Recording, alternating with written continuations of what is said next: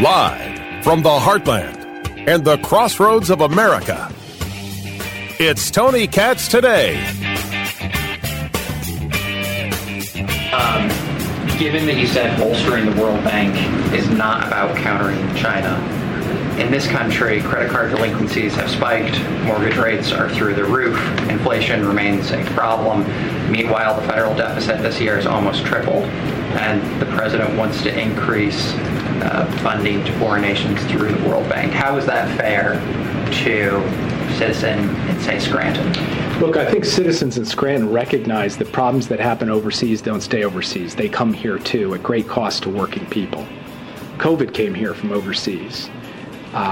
When there's massive debt or instability or conflict elsewhere, it has a drag on the global economy, and America is part of the global economy.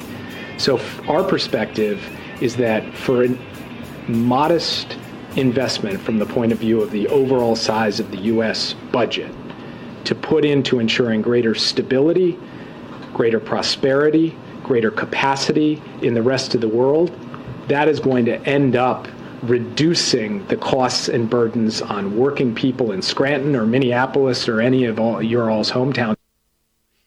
Oh, well, that's going to make the people of Scranton and Minneapolis just feel great.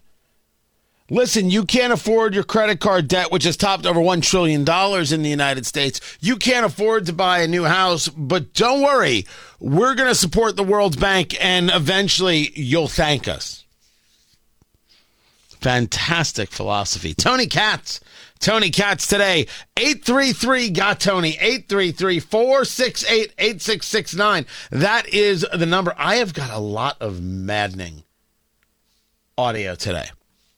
I mean, it's near surreal. A lot of maddening stories. I wanted to try and go over everything. There was this 1-2 punch regarding Mitch McConnell's health, because every honest person knows that Mitch McConnell is not well. These freezing episodes is not dehydration. I'm not saying the man wasn't dehydrated.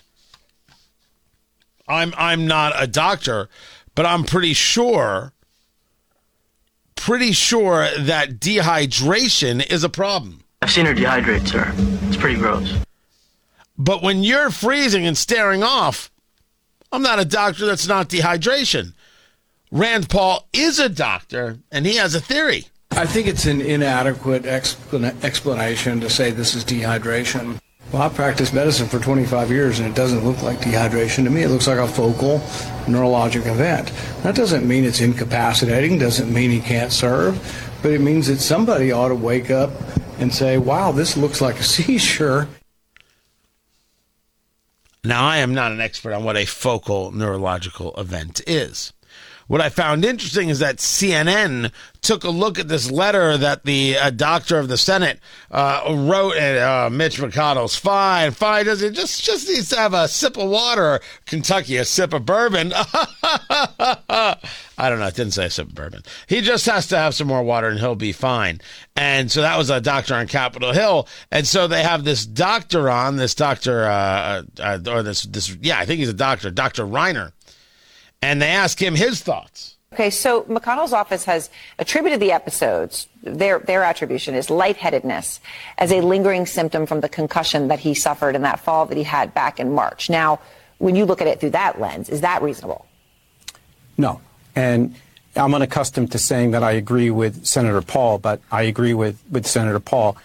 I take care of plenty of folks who have lightheadedness, either in the setting of dehydration from working outside in the hot DC summer, or after an illness like influenza or even COVID. And most people with lightheadedness feel lightheaded. They feel a little woozy. Maybe they feel they have to sit down. Patients with lightheadedness don't present with this sort of staring off into the periphery, unable to speak for 10 to 30 seconds. That's very consistent with a focal seizure. It would be really better for the senator's team to just be a little bit more transparent, because that explanation is a little laughable. I agree that the explanation is a little laughable. What I will not accept is CNN looking into and questioning the medical condition of Mitch McConnell and never once asking about Joe Biden. Who the hell do you think you are? We see you. No one's going to question whether Joe Biden's okay. No one's going to question whether Joe Biden has any mental issues. He can't remember where he is on stage. He can't remember what's happening around him. He's fine, but Mitch McConnell, oh, it's laughable what they say. You know what they say about Joe Biden's mental condition? I actually have exclusive audio of media talking about Joe Biden's mental acuity.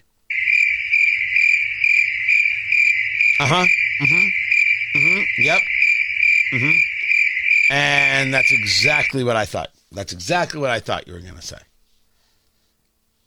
If Rand Paul wants to give his thoughts, I'm all ears.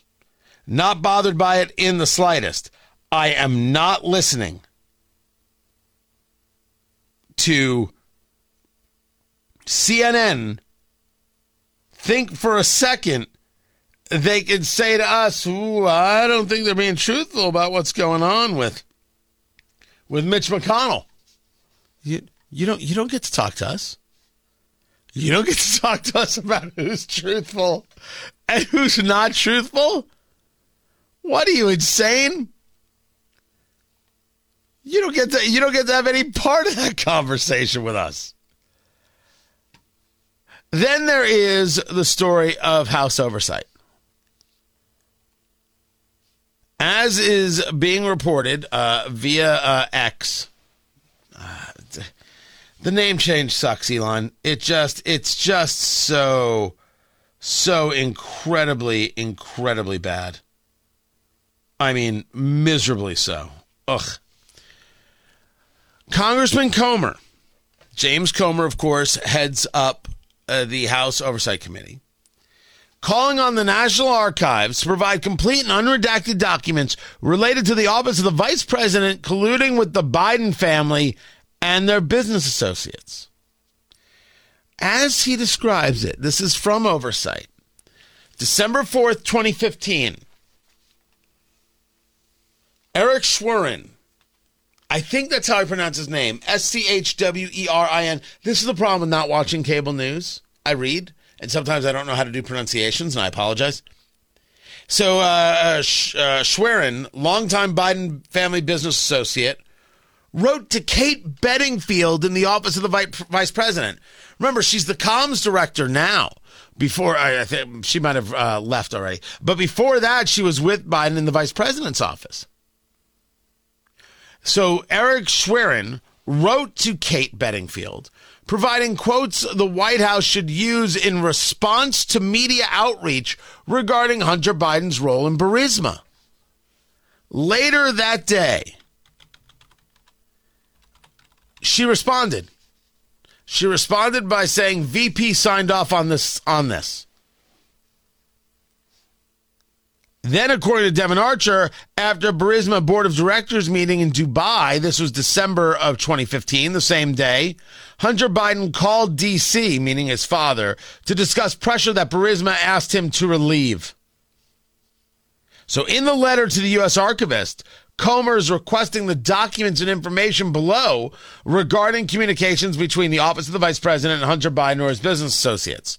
So unredacted versions of all documents from records on their foreign business dealings, all documents or communications to or from the executive office of the president, including but not limited to the office of the vice president, with Eric Schwerin, Devin Archer, and a whole host of other people.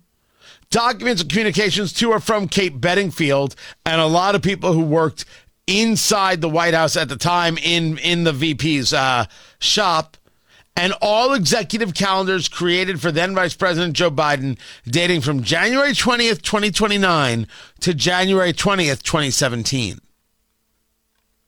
These are all good things. These are good moves and good maneuvers. Well, it's exactly what we want to see. Make the demand. Let them try and tell you no. push the subpoena, then get access. You create more of the story that way. If you say to me, Tony, are we really in the business of creating stories? You better believe it. How deep does the corruption go? America needs to know. And if you say to me, well, Tony, that's not the purpose of oversight. The January 6th committee hired a Hollywood showrunner to put together their primetime insanity that was never allowed to have any questioning or any rebuttal, and it's very possible they destroyed evidence as they were, instead of keeping it like they were supposed to ensure that nobody could ever question what it is that they said.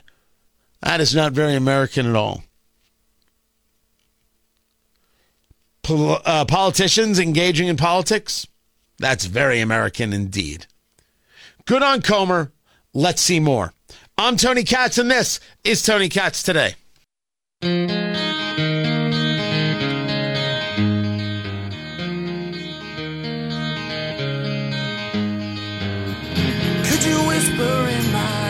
In China, they're going to ban use of the iPhone for government officials at work. Apple wonders if it's going to hurt their bottom line. Maybe Apple should start moving manufacturing out of China. Hurt their bottom line. I could not be more pleased. You don't use Apple? We don't use TikTok. It's just that easy. Tony Katz Today. So what China has ordered, they've said officials at central government agencies cannot use the iPhone, cannot use other foreign branded devices for work or bring them into the office. That's something different.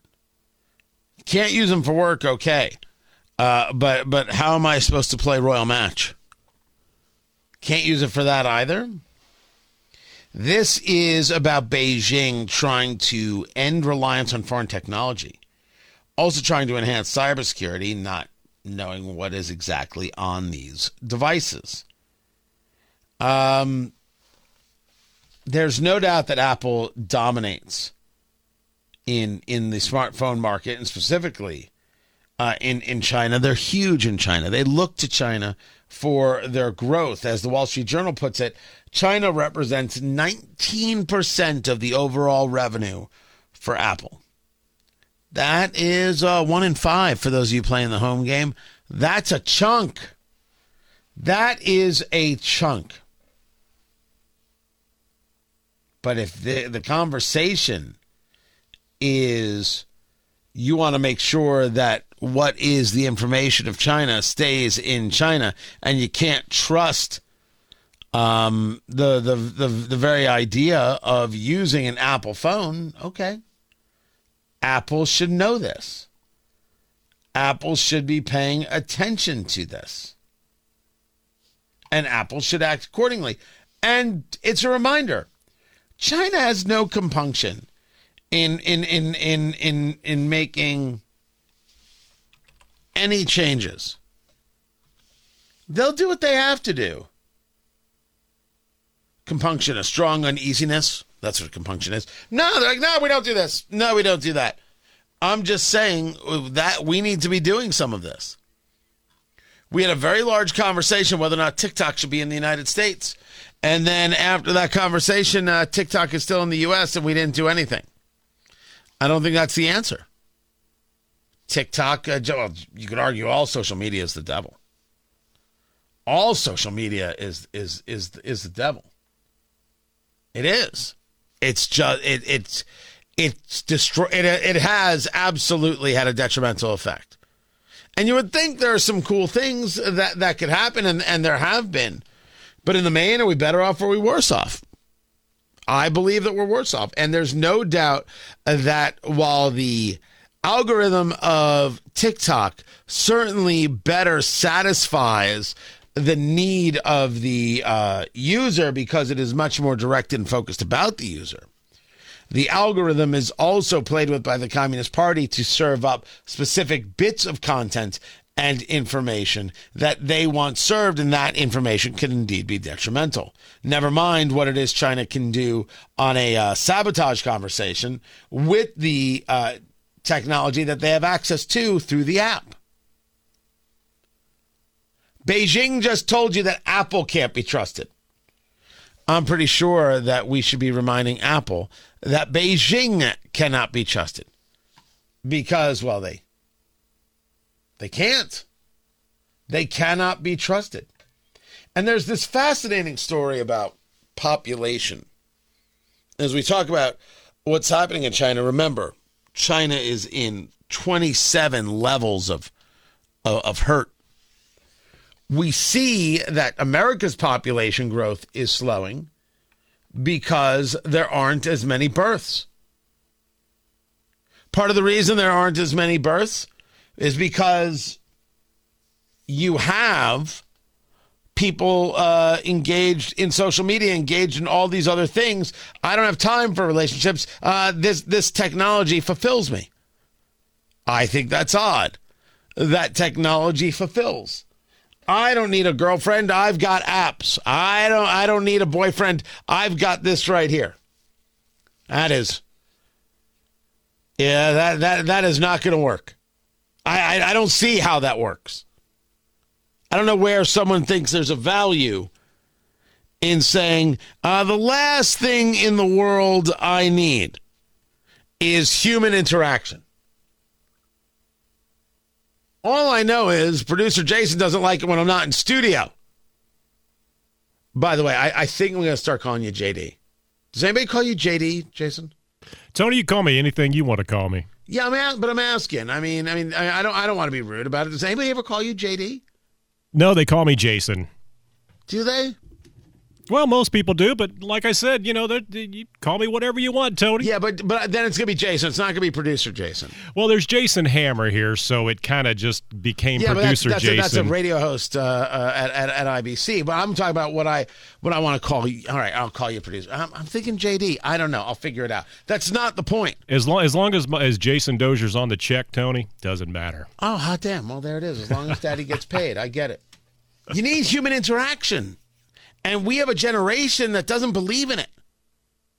And it's been going this way for a while. I should argue multiple generations that doesn't believe in human interaction. You take a look at birth rates in the U.S. You take birth rates in Japan, for example. In 1992, it was 1.5. In 2020, it's 1.34. You can't keep a country going if you don't have a population. But there's also the idea of the family in the conversation of purpose. There is the idea of responsibility, of purpose, and purpose is very, very important to the soul. And so when you see people of a generation listless, lost, well, part of it is, where's your purpose? And part of it is, well, we beat the purpose out of them because we told every single boy that they're toxic. Their masculinity is toxic, and the way they talk to women is oppressive, and they're all guilty. Hashtag Me Too, and etc. They're not guilty. They're not guilty. Don't talk to a woman, or else you're being oppressive, or you're attacking, you're violating. And they're like, okay, I won't. I'll just go online for all my needs, and I'll play video games, and I'll have pizza delivered directly to my basement. It's cool. It's totally cool. And it goes the other way because what we've done to women is told them that all guys are terrible, all guys are rapists, everything a guy does is clearly wrong, and if you even think they've done something wrong, they should be thrown out of college, thrown out of here, fired from there, and everything else. That creates an unhealthy possibility for relationships. It ends the possibility for relationships. So why is America's population growth slowing? Because those who have had the most impact on your kids, culture and academia, has done this to them. Which really does bring us to Taylor Swift. I'm going to become an expert at her lyrics. I'm going to break this down. Culturally, not just Taylor Swift. What is it that we're actually teaching? This is Tony Katz today.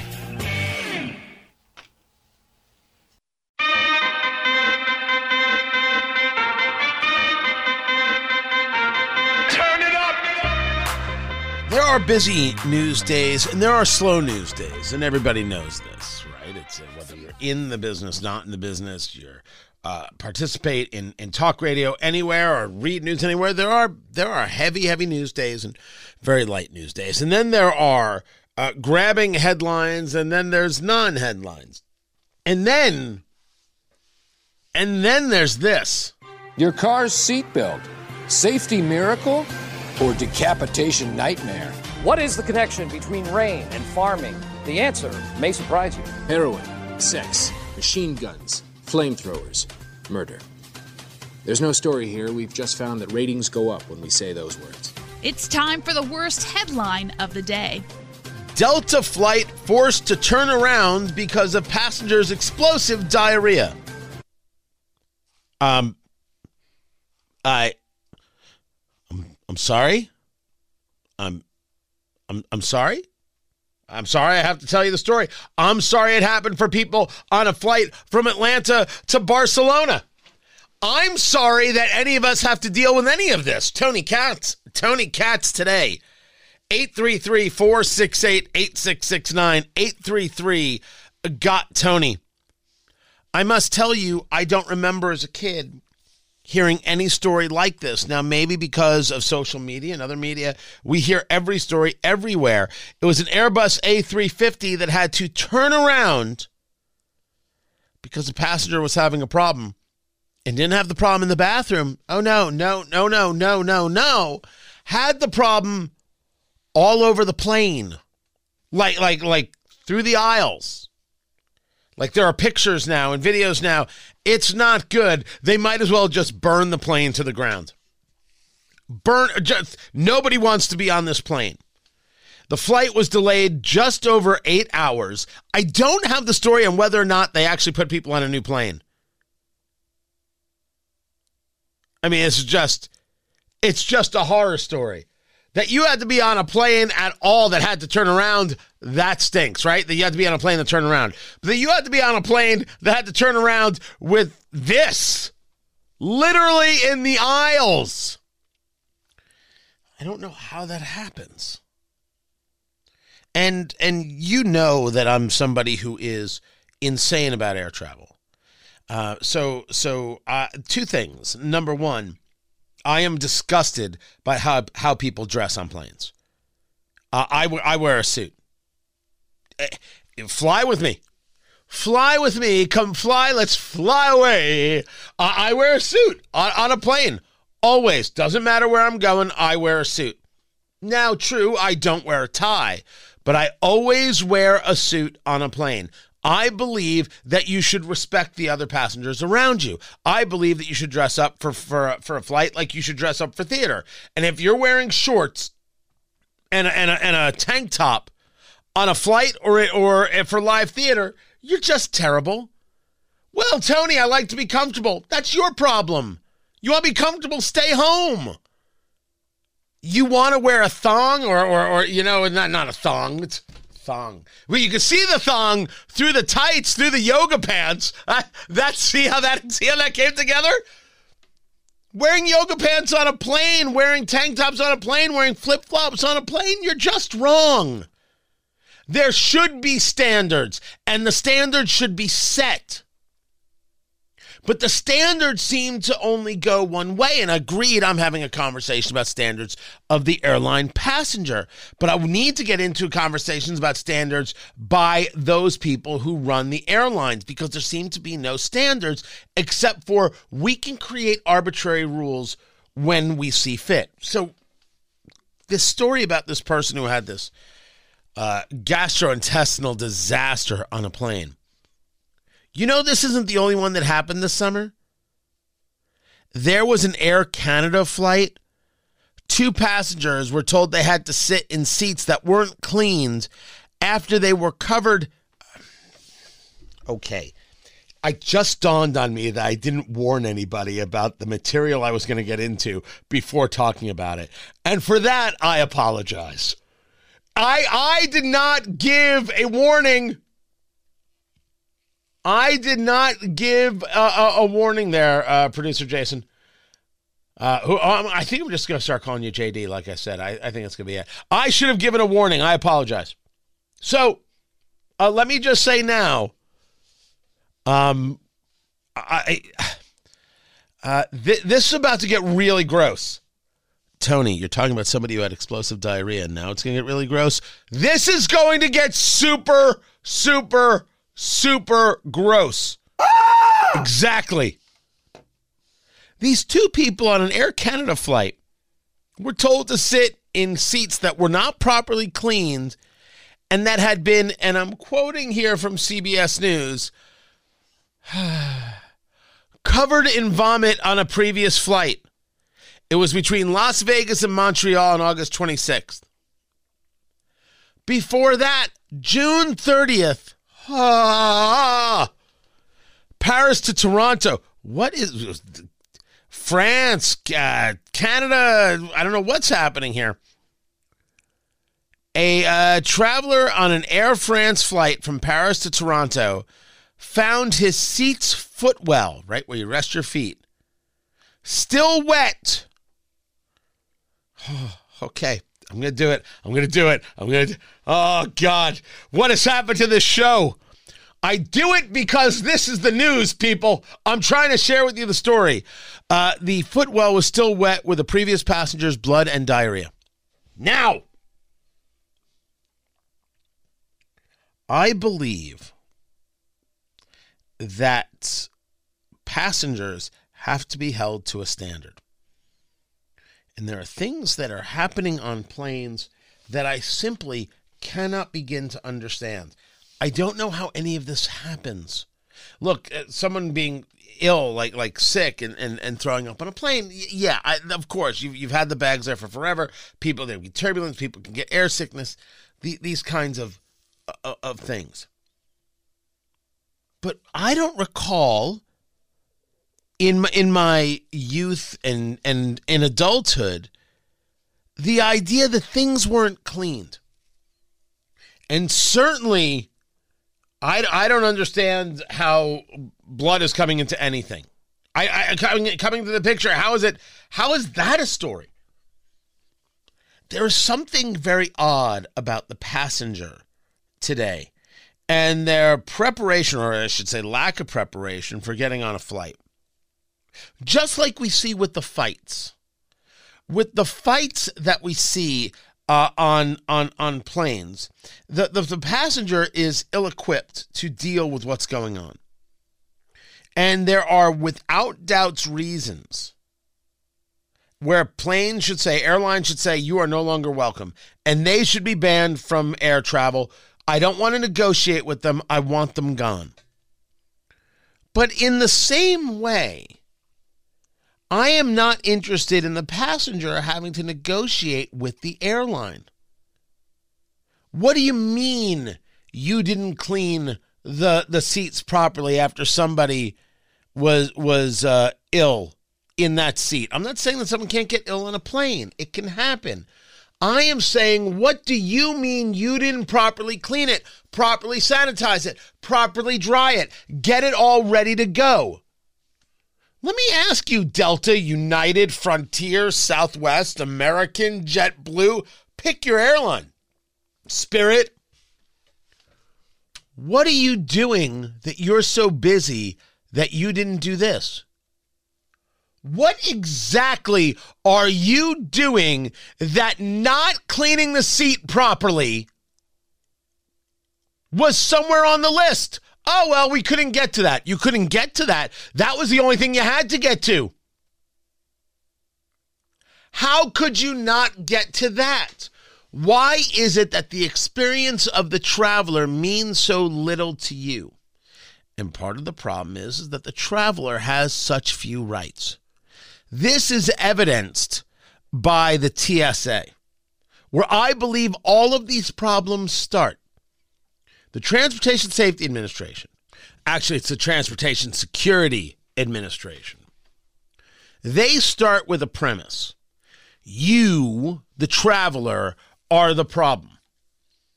They don't treat you like a customer. They don't treat you like a citizen. They treat you like a problem. From the moment you get to an airport to the moment you leave, it is the barking of orders. It is a nastiness. It is a do this. It is a do that. Move this, push that, grab this, take your shoes off. Don't take your shoes off. Take your laptop out. You don't have to take your laptop out. Why don't you listen? You move over here. You over there. It's just flat out nasty. And trust me, it's super weird when I have these conversations and then I have to fly and there are people who are TSA in Indianapolis in the airport and they're like, hey, love the show. And I'm like, oh, I know I'm getting a search. I know I'm getting the extra pat down today. You know it's coming. I know it's coming. There's no question that it's going to happen. The TSA treats the passenger, the citizen, poorly. And they are entitled to do it, and there is no recourse. As a matter of fact, there are signs that are up in airports. You cannot raise your voice. You cannot belittle. You cannot do this, do that to a TSA agent. It's a fine, in jail. They can do anything. They are rude. Not everyone, but far too many. They're rude. They are not decent. They show no respect for the citizen, for the passenger. And I believe that the anger, the frustration, the angst starts there. Now, it can equally be said that it starts with an airline that wants to charge you for the extra bag and charge you if you're a pound over and then charge you for an actual seat, charge you for this and that and the other. The system, while I really have no issue booking airline travel, seems to be difficult for a great number of people. And the reason that it's difficult is that you charge us more and more and you give us less and less. But the one thing we should be entitled to when we purchase a seat is the use of the seat without vomit. And if you can't do that, can I ask what the hell it is you do? Now, when Pete Buttigieg, the Secretary of Transportation, tries to get tough with airlines, I laugh because there is nobody who is less tough in the world than Pete Buttigieg. That's his actual laugh, by the way, on a loop. But I think it's okay to ask the airlines, who the hell are you? I don't want to see airlines brought before Congress and asked tough questions that aren't actually tough just to have some member of Congress engage in some soliloquy to use in a campaign slogan. What I want to see is the unity of Republicans and Democrats saying we're not funding this anymore. No more bailouts. Goodbye. Gone. See ya. You got to start treating customers better. Part of the problem is I can't go to another airline because they're all treating the customer like garbage. Everyone seems to treat the customer like garbage, and I don't know why this has become acceptable. Air travel has become a horrific experience. And the airline is like, whatever. So much so that they can't clean up the vomit. What were they doing? What were the airline employees doing that they were so busy that didn't matter? And why would anybody sit there? Well, they have to sit there because they have to get home, right? They have to get to the next place. They have to get to the thing. They have to get to the event. They have to get to the vacation. They have to get back. They have to get to work. They have to get to see their parents, whatever it is. So they are mentally captive because they have to get the thing done. So they're willing to suffer indignities to get the thing done. So this goes back to the passenger. Maybe you don't actually have to get that thing done. Maybe there has to be more emphasis put on the rights of the people. Maybe that has to come from Congress by saying, we're not going to fund you anymore. No more bailouts. Goodbye. Maybe this has to come from somebody organizing 5, 10, 50,000 people to walk to the offices of United and say, be better at your job. When you see how poorly the airlines and the TSA treats the passenger, maybe there's no wonder that the passenger is treating, everyone so poorly, so incapable of handling themselves. Now, maybe that doesn't explain why somebody would have something explosive up and down the aisles of a flight. But it would explain why people spend less time caring about what happens on the flight. People don't care because they've been told not to care, taught not to care, and they've been punished for voicing their concerns. Punished by the airlines, punished by the TSA. We have to figure out how we start punishing those people who allow that to happen. And I can fix the TSA by getting rid of the TSA. I can fix the TSA. Change who you vote for and demand changes to this terrible organization that is abusive to the citizen. The airlines, I mean, you're just going to have to pick one. You're going to have to Bud Light it. Maybe get the other people in line. We'll continue the conversation. I'm Tony Katz. I'm no fan of the Proud Boys, and I would be willing to bet cash money that they're no fan of mine.